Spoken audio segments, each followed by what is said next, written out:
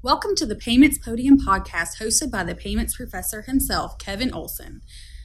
This podcast discusses the past, present, and the possibilities of the payments industry. Here's the show.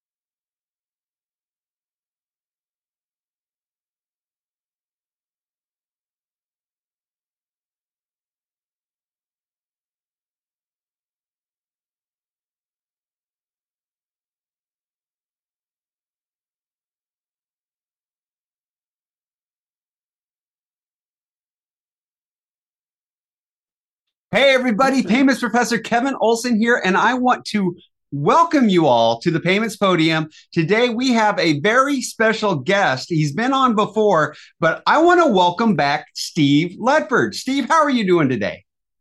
I am doing fantastic, Professor. How are you? Well, I'm fabulous, but I've heard there's been a major movement, a major change has taken place in payments. And it involves you directly. Would you please share with the listeners what this major change in payments is? Well, I don't know if it's a major change in payments, but I've decided to go ahead and after 41 years, retire, hanging up the spurs. So 41 years and you're retiring. Now, that is just amazing because for those listening, Steve is one of those that he has inspired a generation at least of payments professionals. I can name so many people that have learned from him, that look up to him, myself definitely included. So we have brought him on so we can celebrate Steve and we can celebrate his career and we can learn from one of the true payments masters. So Steve, here's my first question for you. What was your favorite part of your career? What was my favorite part of the career? I think it's something you just referred to is helping bring along new folks into the business. Every once in a while, a bunch of us would be sitting around looking at each other where are the new folks who are going to be taking over? And I'm just so happy to say that they keep coming. There's something about the payments bug that once you've been bitten, you're stuck. And so I've just been it's been great being able to work with new folks coming into the field and see what they've got. They're coming up with some really cool stuff, and that's been the most gratifying part. I got to agree. That is so much fun to see the new people coming in and to be able to work with them, to shape them, to guide them. So if you were to give them advice, the new people coming into payments today, the people who are starting to get bit by that bug, what would you tell them? This is what you should do. This is what you should focus on. Like, for example, let's say Steve Ledford retiring today was to go back and talk to Steve Ledford, who started day one in payments. What advice would you have given him? The first thing would probably, what's going on with that hair of yours? But no, it's honestly, I would say, whatever you do in payments, the first thing to think about is who's going to be making the payment and what's going to make it worthwhile for them to do something different. Because if there's any one characteristic I've noticed of successful, or the flip side of it, of unsuccessful payment innovations, is whether or not someone really thought about the end customer, who's going to be making the payment. And I spent many years as a consultant, and there were way too many times when someone said, I want you to tell me what the business case is for this particular new thing we want to do. And I'll say, okay, we're going to put together a business case to show what's worth it for you, as well as for your customers and for anybody you have to partner with. And so I'm just interested in my business case. And my first thought was going to be, well, you're going to fail. And really, you have to think about it that way. It's so easy to get really fascinated with the lines and the boxes and the widgets and the shiny technology. But when it comes right down to it, somebody's going to be making a payment. And they probably didn't start out by just saying, I want to make a payment. They're trying to do something else. Keep that in mind and you'll be successful. I like that. So look at it from all angles, because I too been around for a little while, not as long as you yet. And I have seen those products where people said, this is going to solve a problem. And I had to tell them, it's only going to solve your problem, but it will create other problems for other people. So look at it from all angles. Look at how it can benefit everybody. I also say too, I'm going to mention a couple of bad words here: rules and regulations. Look at the rules and regulations. And when I bring that up, I know a friend of mine in the industry has said that shouldn't stop you, because sometimes we need to challenge the rules and regulations. So what do you think about challenging rules and regulations? What do you think about challenging the industry? Well, I think that, first of all, with something like payments, we're talking about money. And money is important to people. And so there are always going to be rules, there are going to be regulations, and that's actually a good thing. Without that, people wouldn't trust payments. Don't think about, well, gee, if only I could do this, but the regulations don't let me. Think about it as being like a sport, a game. There are rules. What can you do to get something done? And really, when it comes right down to it, that could actually help spur you to do something that's a little bit better. I think in some ways, regulation can make it tougher to get things done, but very few folks have the ability to really change that. I don't know a whole lot of folks who are payments folks in Congress, for example. And so we look at the environment you have, and it's like any other aspect of the environment. What's the competition? What technologies are available? Those kinds of things. So look at it that way, and you're still going to be able to come up with a lot of really good stuff. And the one thing I hate is when folks use it as strictly an excuse not to do something. Think a little bit harder. I think you'll figure out there are ways of getting things done, regardless of what environment you're in. And that is something I had to ask you that question, because I've heard you give that type of comment before. And that is something that I think that especially this new generation in the industry overall needs to realize is, yes, there may be some regulations that stop us, but that doesn't mean we can't change them and move forward with things. Because if we hadn't, we'd have never got Check 21. So that's a prime example. And, mentioning Check 21 brings up another question. With all the time you've been in the payments industry, I know there's been one of two things that had to have happened. You either saw something that took too long for it to finally happen, or there was something that you're like, why hasn't this ever happened? So looking back, what would be the thing that you're like, it took too long for this to finally happen and we really needed it? Well, you know what? It's interesting. I would say that when you look at it in retrospect, most things that seem so obvious, why didn't they happen faster, didn't. Right now we look at it and pretty much all checks are cleared as images. The Check 21, if you remember, first of all, Check 21, all it did was say that you could create this brand new thing that was probably a real true kludge. You could take one piece of paper, take a picture of it, and turn it into another piece of paper. That got things going. But I remember in the early days, back in the 2000s, folks were saying, this image exchange is a dud. Why isn't anybody using it? And then all of a sudden it did. These things take a while. People think about debit cards today as being, well, obviously folks are going to use them. But when you think about it, I got my first debit card. Luckily, I was living in Atlanta where they were experimenting a lot of times when I was 16 years old, which is about 150 years ago, I think. I'm not real good with the math.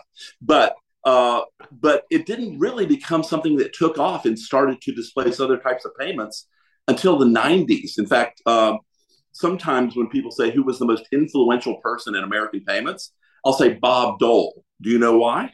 Why?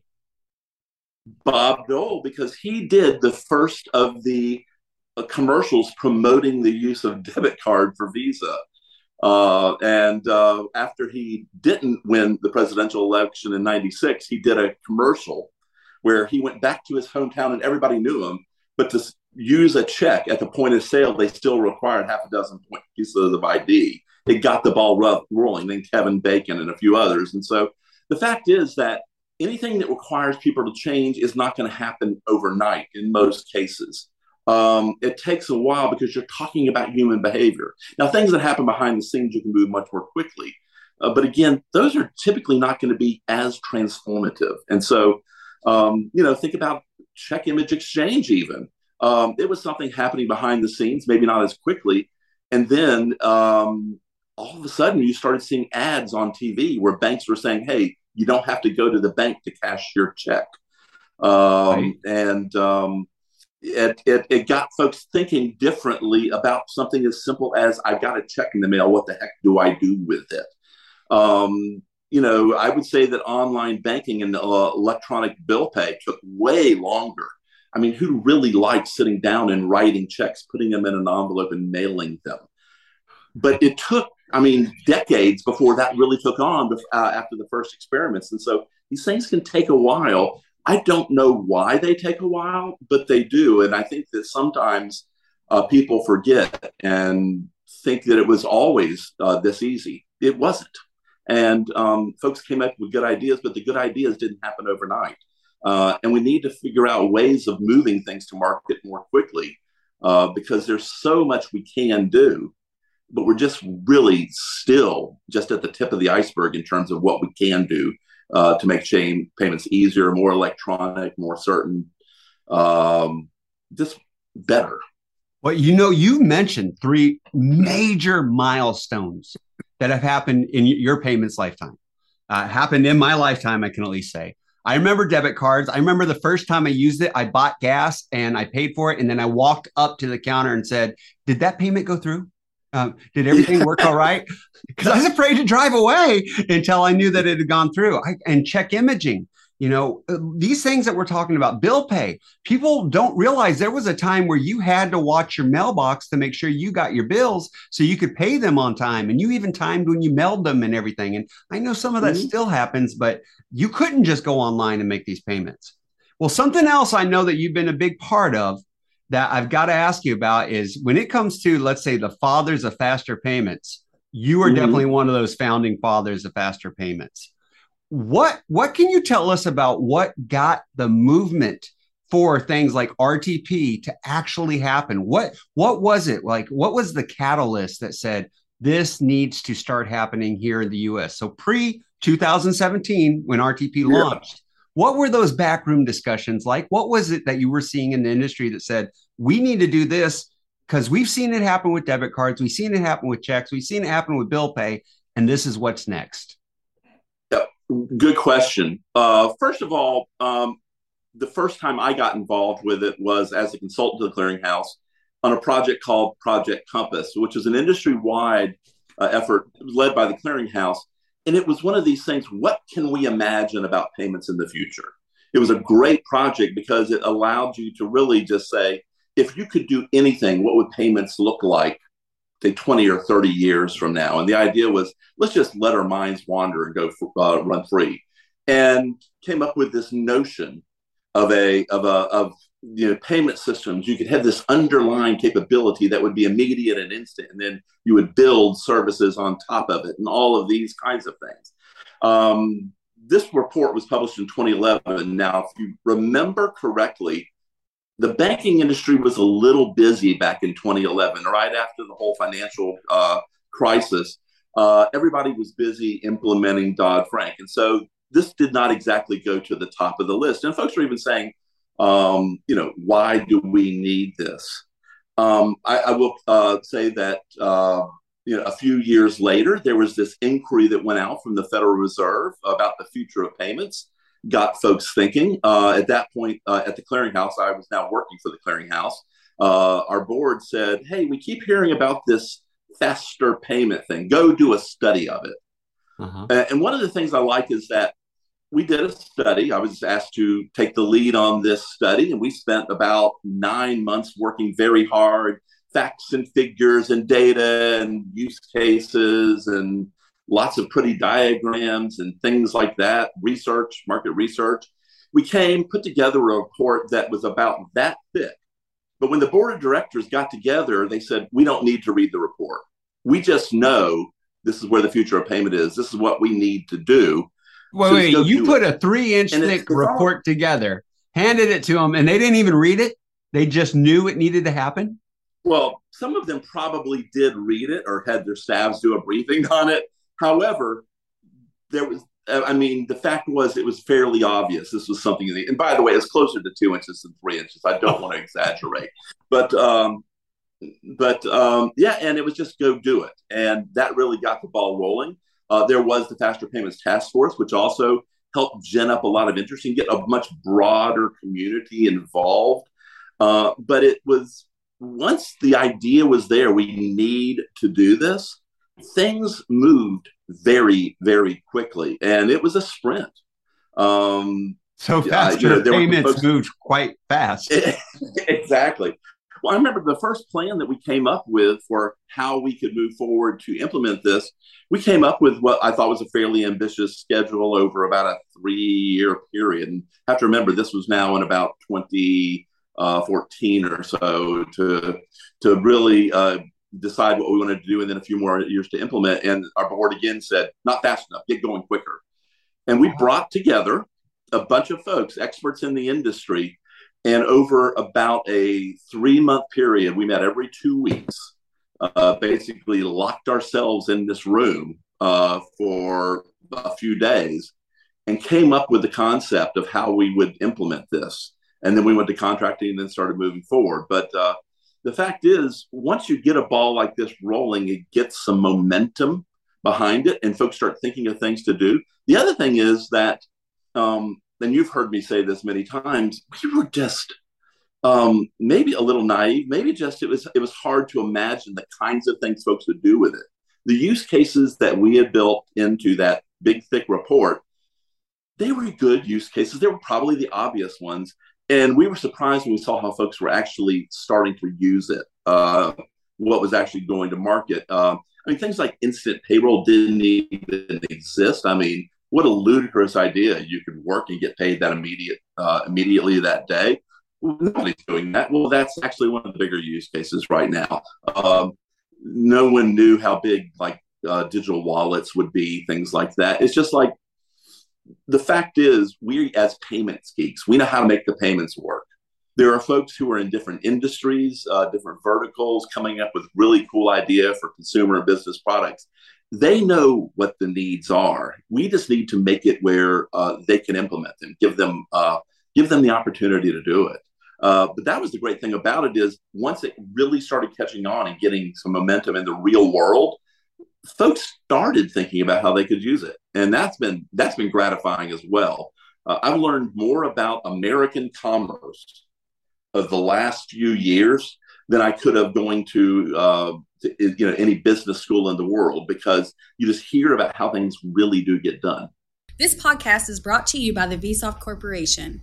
Vsoft offers core processing, digital banking, and payment processing solutions for financial institutions of all sizes. Follow us on Twitter at Vsoft_Corp and online at vsoftcorp.com. Okay, back to the show. So, okay, I got to tell you, I know people have seen the Payments Professor videos, my son Liam. He's aged a little bit since then, but I tell him things like about the origins of debit cards and check images, and he's like, that's not true, Dad. And I tell him, I can tell him now that getting paid once you're done with a shift or at the end of the day, which he thinks, why isn't that normal?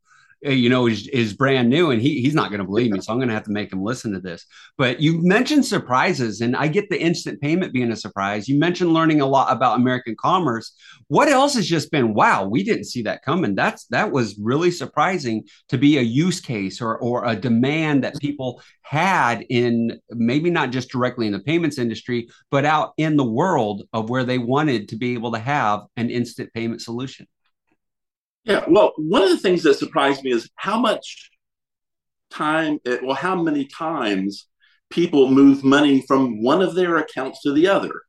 And I think that this is actually something that could, unless people really get it, it could hinder the way they look at things going forward.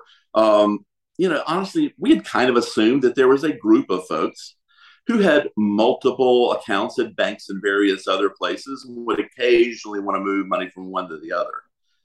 There's a whole lot of people who do, and they do it a lot. And failing to recognize, Mr. Professor, where do you bank? You probably can't answer that with just one word. Most people can't. And then they have other money in other places, a digital wallet here. And do you know what? Folks don't want it to always just stay in the same place. One of the things that was fascinating with the stimulus checks that came out, when was that, last year, the year before, I guess, was immediately after the stimulus payments came out, the checks, the ACH transactions, we would see a flurry of activity on some of the me-to-me payment platforms. Folks saying, I got the money here. This is where my taxes went last year. This is where the payment went. But I want to move it into this savings vehicle over here, or my brokerage account, or a lot of different places. But they got it and then they moved it. And that was a surprise too. And it makes you think differently, not just about payment, but about financial services in general. The whole idea that I, as a financial service provider, should expect my customers will just be working with me probably isn't going to reflect reality for a whole lot of your customers any more than I remember when we first started talking about faster payments, and people, this would be at a big conference. You've been to the big banking conferences, and everybody out there, and you get a question saying, well, as long as people know the money is coming, why do they need to get it so quickly? I mean, you can do a transfer. It takes a couple of days. No big deal. And my answer to that would be, okay, everyone out there in the audience, raise your hand if you check your ATM, your balance on your ATM before you make a withdrawal. Nobody would raise their hand. These were folks. They had good jobs. They were bankers. They understood how money moved. They, of course, know what they had. I said, check and see how many of your customers do that. It's going to be a heck of a lot of them because most people, they need that money. They need it more quickly. And I think we've seen since in the research that shows that, people, a surprisingly large number of folks, if they had a $400 expense, that would cause them a lot of problems. And so that's why, as you mentioned, Liam was wondering about, well, of course, why would you not be paid the day you work? It's just, I think the customers have expectations that are way beyond. It's not just what do customers want. It's what do they actually expect, and what are they surprised when you can't deliver? That's going to be a very fertile ground for a long time. And I think we're seeing that. So what do they expect, and what can you actually deliver? What are their expectations? I really believe that's huge for the future of payments, without a doubt. And you're right. I can't name just one financial institution. And one of the things where I've seen a need is it's not just between financial institutions on me to me. I've told a story here recently of I wanted to make an investment. I wanted to buy some stocks, and the particular account that I had tied to my particular bank account, well, I didn't have money in that bank account. So I had to transfer from one bank to another bank to transfer to an investment account. By the time I did it, let's just say I didn't make the money I should have made off of the stock investment I was prepared to take. And it was very frustrating. And with things like RTP was gone by the time you did that, right? Oh, it was gone. And it was like, it had gone up and back down. And it's like, it was really frustrating. Oh, yeah. Now, here's the thing. Let's pull out the crystal ball of the future of payments. What do you see is going to happen? Because we've got FedNow coming out. We've got RTP with strong momentum moving forward. What does your crystal ball for the future of payments look like? Because I know one thing, I don't see it being faster. We can't get faster than what we've already got. Yeah. But what does the future? What's next in payments? Okay. First of all, as I just told you a few minutes ago, I don't have a great track record figuring out what the future looks like, and so, but I do think it will be. We're going to continue to move more and more in the direction of it being easier, even something that's just incidental to what you want to do. You don't necessarily have to think about making a payment. So in the situation where you were just talking about wanting to invest in a stock, you wouldn't have had to have gone through all those gyrations. I do believe that the idea of embedded payments is going to continue to be important, and finding ways of facilitating that are going to be important. I think that one of the things people always talk about is, we have such a fragmentation of payments. There are just so many ways of making payments, and they talk about it as being a problem. When I hear about so many different ways of making payments, my response is, great, that's choice. Whoever's either building the products or choosing how they want to do it, they have lots of different ways that they can do it. And let's not think about it from the infrastructure out point of view. Think about it as, if there are different things that are being offered, you want to have those choices, but you got to make the choices easier. So I don't think we're going to see less fragmentation. In fact, I hope we see more, because that means more folks are doing different things. But we got to make sure it's done in a way that makes it easy. And so those are some of the things. I think we'll find that it'll become much easier to do those things that are still a little bit tricky. I like to tell folks that I've been working on B2B payments in earnest since 1984, and we've always been 2 years away from getting it figured out. I do think we will more and more. I'm seeing some really fantastic work being done by folks in B2B payments. I think we're going to start seeing that really start to pay off in the future. And one of the big differences is people aren't thinking anymore about just B2B payments. They're thinking about B2B payments for the logistics industry, for the home building industry, for this.